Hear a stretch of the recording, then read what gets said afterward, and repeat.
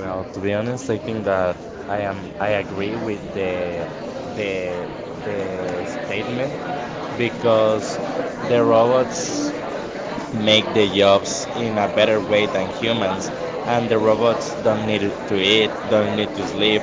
Maybe the robots need some type of like maintenance or something like that, but it's like less, but you need less recurses or money to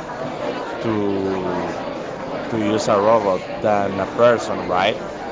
So I think that I agree with the statement, and that's the reason.